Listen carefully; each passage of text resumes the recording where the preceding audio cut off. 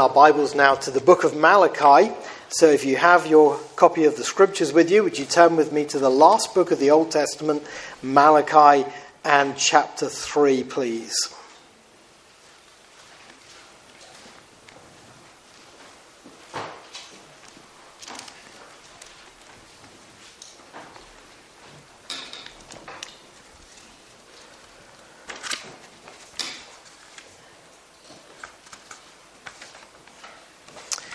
Malachi chapter 3.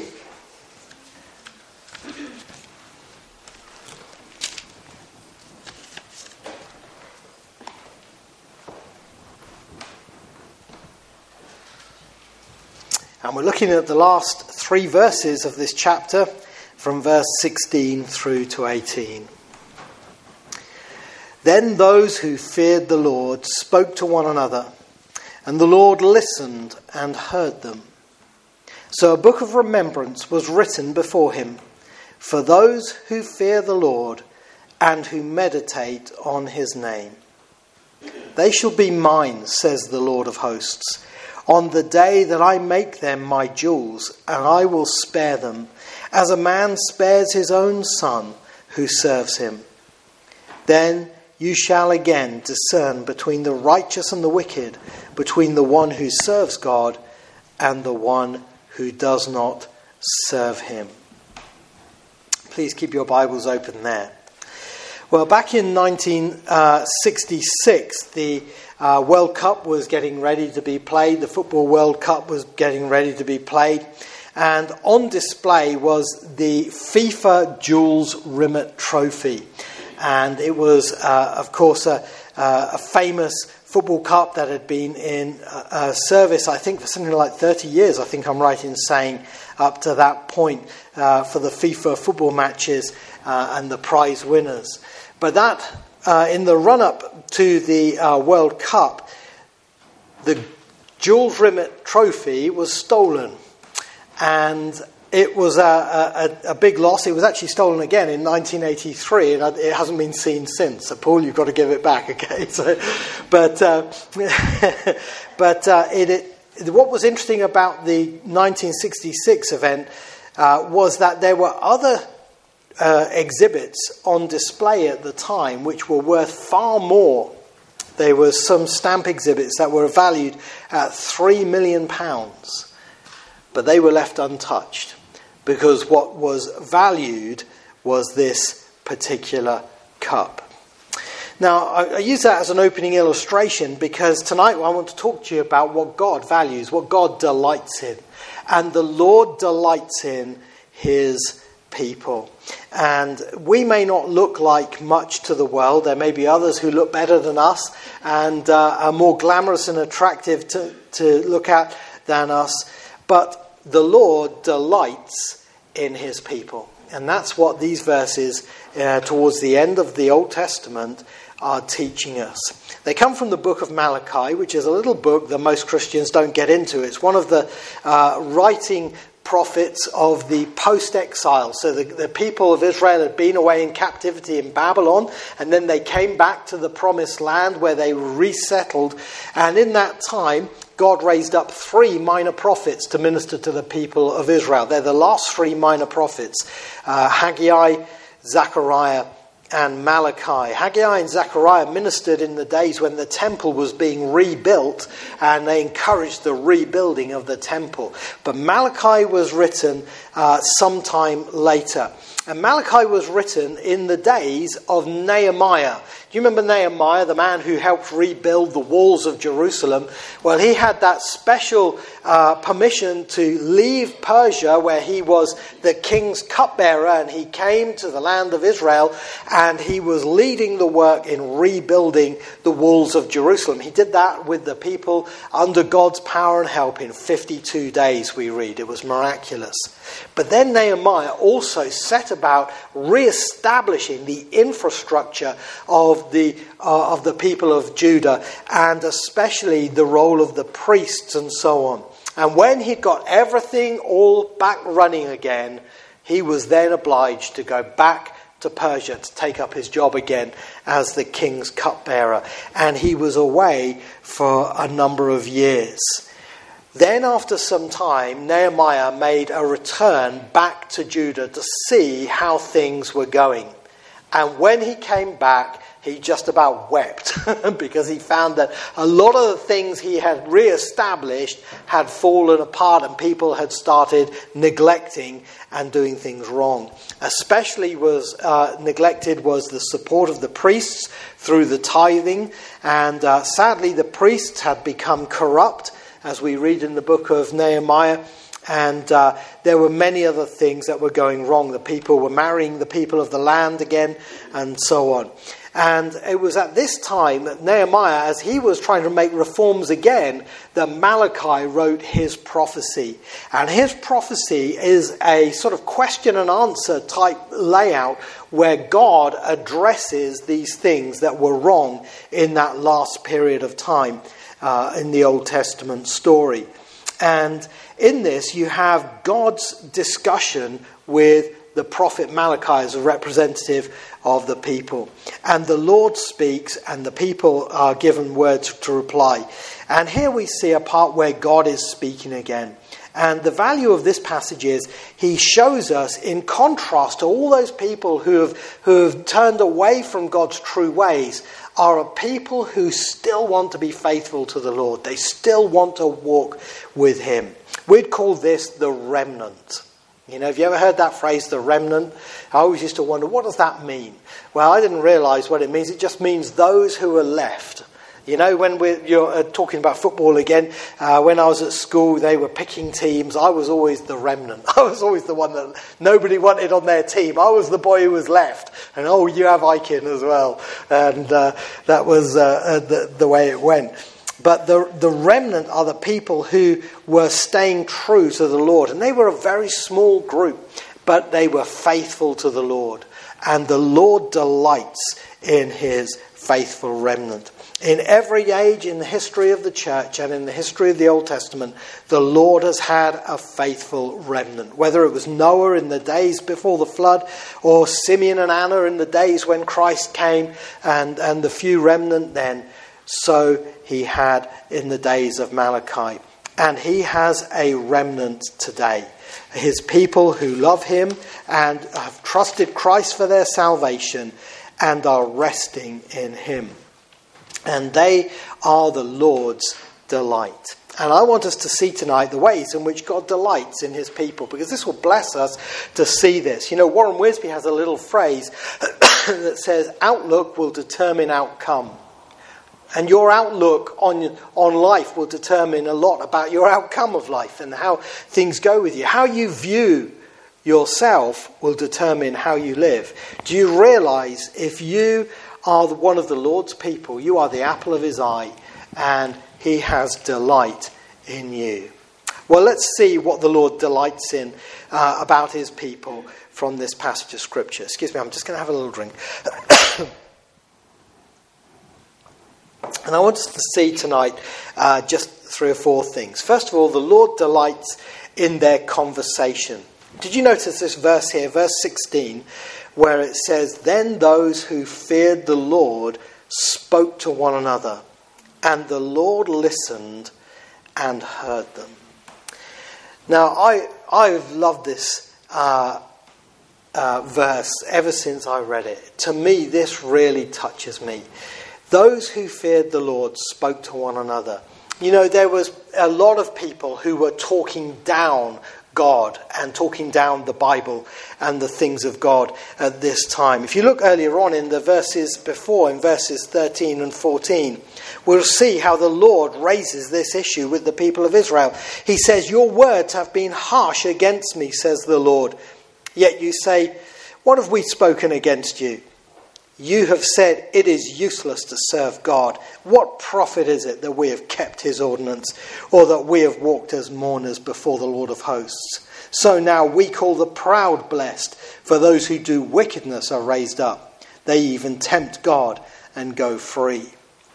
And that's what people were saying in those days.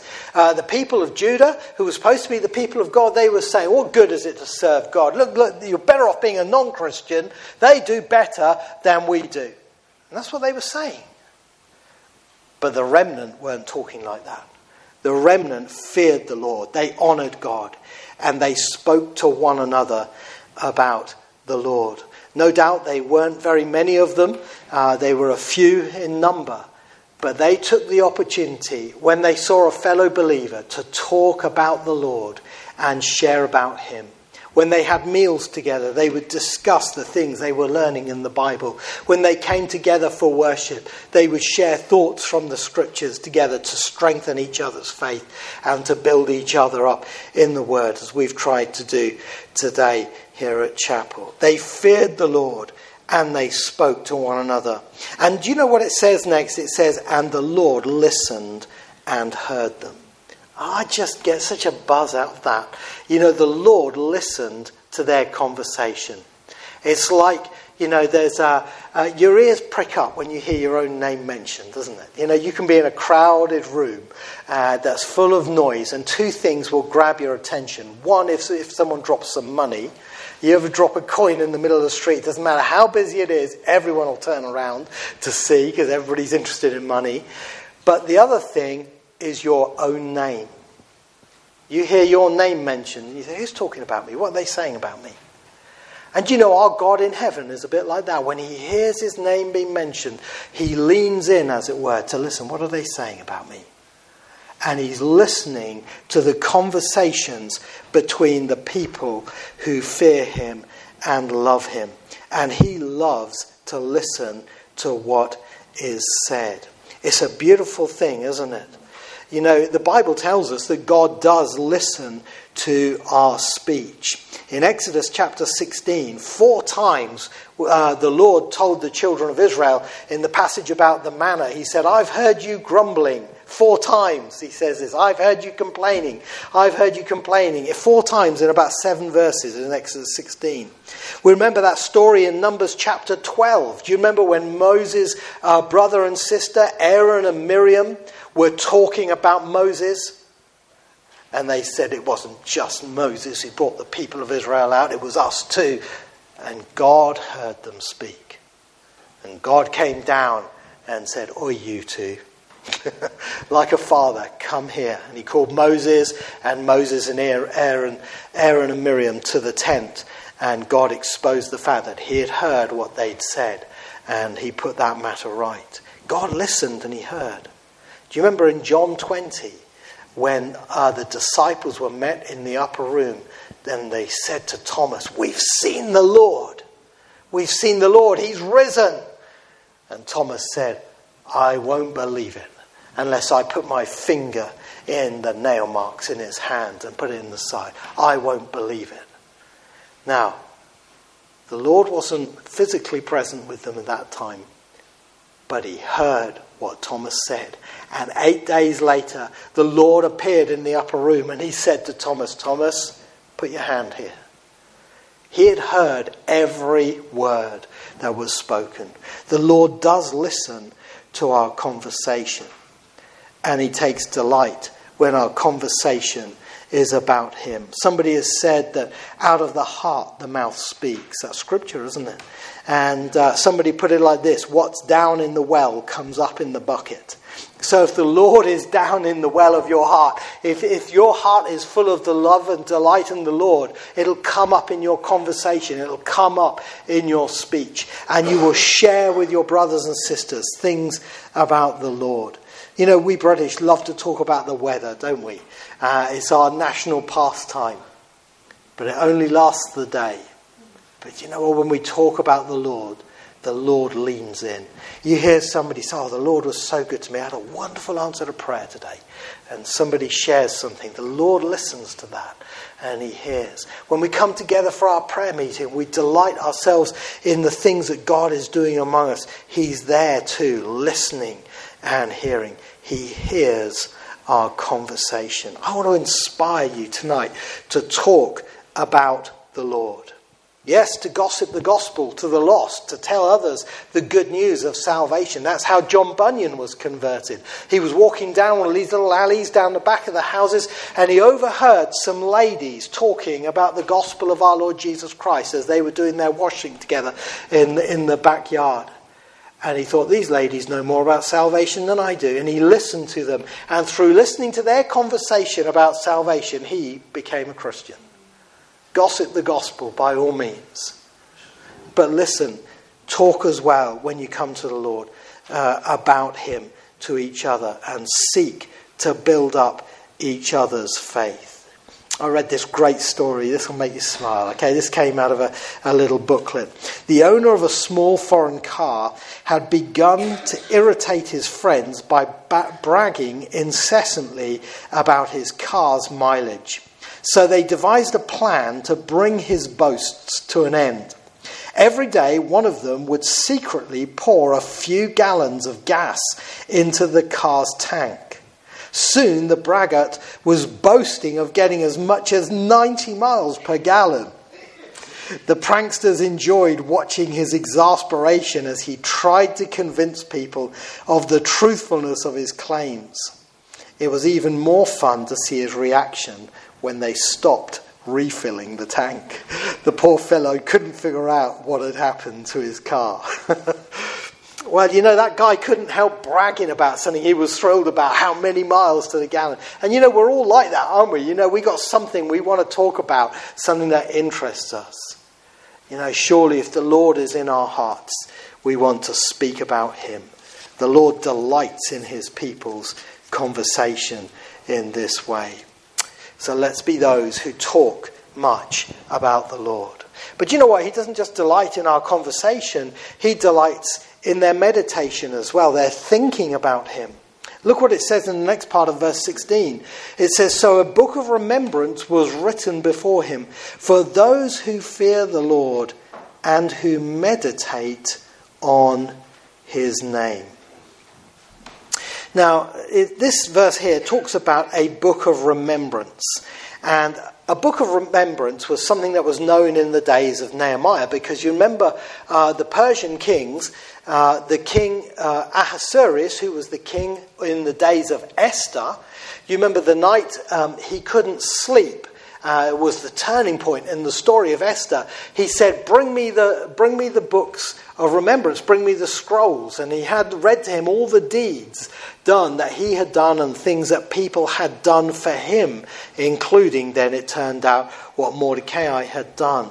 That was a book of remembrance that was read to him. And God has a book of remembrance as well. Did you know that? In Acts chapter 10, we read about Cornelius, who was a Gentile soldier from Italy who wanted to seek the Lord. And he was a devout man. He was seeking God. He was giving alms gifts. He was given financial gifts. And he was praying to God regularly. He didn't know the Lord yet as his Saviour, but he was acting on the light he had. And he was seeking the Lord, earnestly wanting to know more light and more truth from God. And you know what it says? An angel came from heaven and said, Cornelius, your gifts have come up for remembrance before the Lord. Now, that's not telling us we can earn our way into heaven, but it tells us God remembers the things we've done. And God has a book of remembrance in heaven. We read in the Psalms how he remembers our tears as well. And that's something to take comfort in. But in this book of remembrance, we read here that God has written those who fear the Lord, that's those who talked about him, but also those who meditate on his name. That's the last bit there. Those who meditate on his name, those who think about him. And this is a beautiful thing, isn't it? What does it mean to meditate? What does it mean to think? If you ask a Buddhist, he'll tell you to do yoga means to empty your mind of all these things. That's how they think of as meditation. Let me tell you, that's false teaching. You should stay away from it. No Christian should be doing yoga. The book of Corinthians said, can we drink the cup of the Lord and the cup of demons and not make him jealous? Can't play around with false religion. We shouldn't do that. But that's what they interpret meditation as. They're wrong. Biblical meditation is not emptying your mind, it's filling your mind. It's thinking on the things of God. The word meditation, as I said last week in a sermon, is in our English word is a Latin word, and it means to rehearse something, to turn it over in your mind, to think of something. Do you ever have that situation where you have an argument with someone and then you're thinking about it afterwards and it's rehearsing over and over in your mind? And if you're like me, you think about all the things you wish you could have said, the things you wish you'd remembered, or the clever answers, the comebacks that you'd wish you'd had. You rehearse it in your mind. Well, that's what we should be doing with the things of God. And this is what those who the Lord delights in do. They meditate on his name. The great Bible teacher Campbell Morgan, who was the minister at Westminster Chapel before Dr. Martin Lloyd-Jones, he wrote of this, and he said these words on the matter. He said, quite literally, this word to meditate means to take an inventory. You know, when you're stock taking in a shop. Quite literally, it means to take an inventory. These people thought upon the name. They were taking an inventory of their wealth in the name. The kings of Israel had gone. The priests were corrupt. The prophets were silent. But they still had the name. To them, that name was Jehovah. And they meditated on God's name. Now, what beautiful things we can learn by thinking about the Lord's name. You know, the Lord's names are beautiful, aren't they? So many names. And I would say this to you. This is a little exercise every single one of us in this room can do to start us in this if we're not used to it. Is when you go for a walk, maybe when you're walking to school or you're on a car journey or something like that, try doing an A to Z of all the names of God you can think of in the Bible. Or if you can't think of a name for him, think of a description of him from A to Z. Think of A, Adonai. I'll get you started off, okay? It's a name for God, means the Lord. B, you know, the Lord is my banner, it says, you know, in the book of Exodus. And so on. C, Christ. You get the idea. You may not be able to do every letter in the alphabet, but it'll start you thinking about those names. Start you turning them over in your mind. Think of those precious names that we remember of the Lord at Christmas time. You know, he shall be called Wonderful Counselor, Mighty God, Everlasting Father, Prince of Peace. You know, my favourite story that I use about that was of a man who my pastor knew when I was growing up. And this man was a personal friend of Prince Charles. And this man had been hit on financial troubles and he had been in school with Prince Charles. And Prince Charles had written this man a cheque to cover all his debts and put him in a good place again. Yet when my pastor went to see him, this cheque was in a frame on the wall. And he said, that money could get you out of problems. Why don't you bank that? And he said, look, that's a cheque from Prince Charles. You won't get one of those again. Now, Prince Charles didn't give it to him just to put it on his wall. He gave it to him to bank because it would do him good. And yet, you know what? Those names that we have at Christmas, Wonderful Counselor, Mighty God, we put them on our cards, we put them up on the wall, we put them on our decorations. God doesn't just want us to decorate our houses with them. He wants us to bank them, as it were. He wants us to benefit from them. And remember, Christ is our Wonderful Counselor we can turn to. He is the Mighty God we can put our trust in. He is the Everlasting Father. He is the Prince of Peace. And find comfort by meditating on his name. And you know what? Just as some of you take notes when the sermon is given, so God takes notes when you think of him. And he will write your name in his book of remembrance. Charles Spurgeon said this, that is a very precious expression. You cannot perhaps speak much for the Lord, yet you think the more about him. And God remembers those who think upon his name, and he thinks very highly of them. Isn't that a beautiful thing to remember? How God delights in his remnant who meditate on his name. Do you put the things of God in your mind, or do you neglect them? Take these things and turn them over in your mind to grow in the Lord. Thirdly, The Lord delights in their sanctification. Verse 17. They shall be mine, says the Lord of hosts, on the day that I make them my jewels.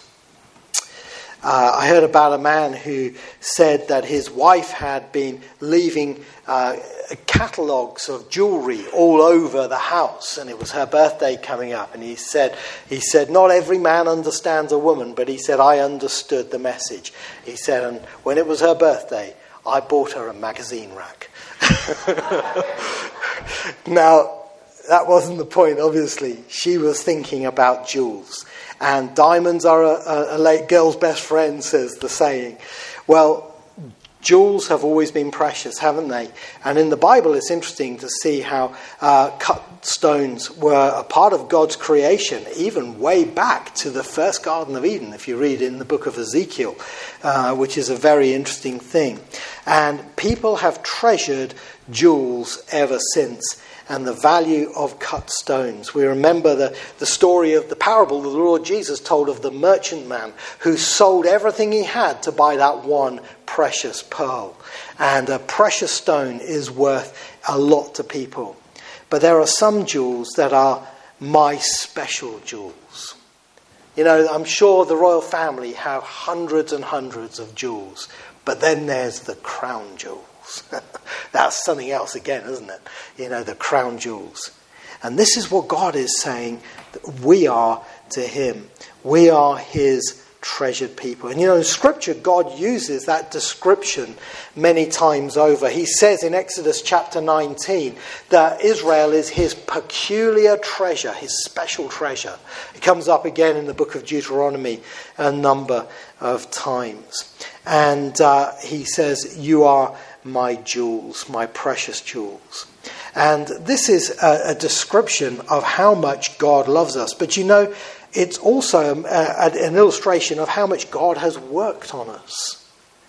Because a jewel is something that's cut, and it's cut from the earth. It's fascinating, isn't it, to read about the precious stones. Do you know, I've been reading just recently about one of, I think it's the 5th most precious stone in the world. It's called tanzanite. And tanzanite, found in Tanzania, hence the name, was discovered by the Maasai, you know, those tribal warriors. And they found it in the earth. It's a blue stone. And do you know how it gets blue? This diamond looks like a diamond, but it's actually a sort of blue stone. It's created partly by natural events, by the forest, by the fires that get started when lightning strikes out in the bush. And it creates a fire and it burns and scorches the ground. It makes the tanzanite go blue. And this is why it's so rare and precious. Tanzanite is worth a fortune. It's the 5th most precious stone in the world. But it's not naturally like that. It has to be made like that. I've read of diamonds that have been cut. And they say if a diamond is too big, there's something wrong with it. Because diamonds are only really pure when they're small. The bigger the diamond, the more chance there's something wrong with it. They have to be cut to be prepared. Sometimes they make jewels precious by heating them. And heat is one of the things they use to bring out the colour and the beauty. You know, I see in that a picture of sometimes the things the Lord allows us to go through when he makes his people his precious jewels. Sometimes he allows us to go through a lot of things, doesn't he? I think, God, why are you allowing me to go through all this? Why are these bad things happening in my life? What you don't realise is God is colouring you.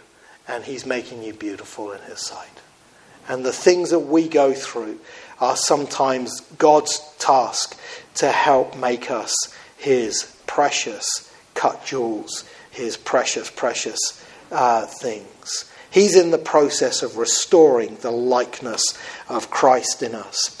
The early church leader Athanasius used to say that mankind is like a portrait, a picture. Imagine if you have a picture of a man. Say we were to paint a picture of our brother Chris tonight, and I was a good artist and I painted a beautiful picture of Chris. You know, we'd have to get his good side, of course. But I don't know which side that is, Chris, but we would do this picture of Chris, we'd hang it up somewhere. But imagine, it got damaged. There was a flood or something and it got damaged. Well, what would you do then? Well, you could scrap it, or you could get Chris to sit for it again and get the artist to paint it again and bring out its glory again. That's what Athanasius said is happening in the Christian. Adam sinned in the Garden of Eden and the image of God was lost, but God is restoring it in our Lord Jesus Christ. And his work on the cross and his work in our lives as we trust in him, he's making us more like the Lord Jesus. They shall be mine, says the Lord of hosts. Can't you see him putting his arms around us and saying, they're mine on the day that I make them my jewels. So dear friends, don't be upset when God allows difficult things sometimes to happen in your life. He is making you more like Christ. Read Romans chapter 8 and read his plan for this in your life. Allow him to take you higher. I heard about a jet pilot who was in the Gulf. Something had happened. He was flying his plane, and as he was playing, he could hear this scratching noise. And he realized a desert rat had got in his plane. Now, he was worried about that. If it ate through electric cable, his plane would stop functioning in some way. Or perhaps it would cut through a fuel cable, he'd lose power and something. And he thought, I have got to deal with this rat. And he could hear it and he was worried. And he thought, there's nowhere to land, what am I going to do? And he had this great idea. He put the plane into a steep climb. And with all the thrust he could muster, he pushed the plane up. And the scratching stopped. Because as he went high, of course, the rat couldn't live in that altitude and it died.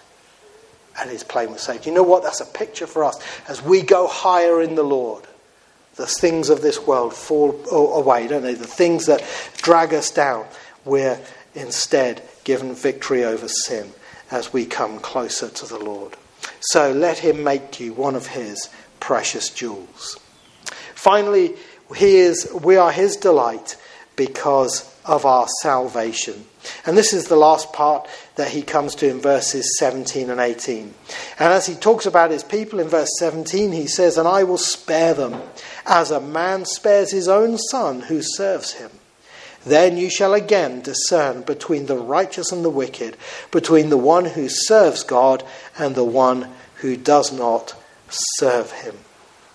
And here he comes on to talk about their salvation and how he is going to save them but not save the wicked. Now, what time is this talking about when God talks about sparing them from something? Well, if we come into chapter 4, we see the answer to that, because the passage flows on. It says, for behold, the day is coming, burning like an oven, and all the proud, yes, all who do wickedly will be stubble. And the day which is coming shall burn them up, says the Lord of hosts. And he's talking about the day of judgment that's coming, and in particular, I believe, the tribulation period at the end of time.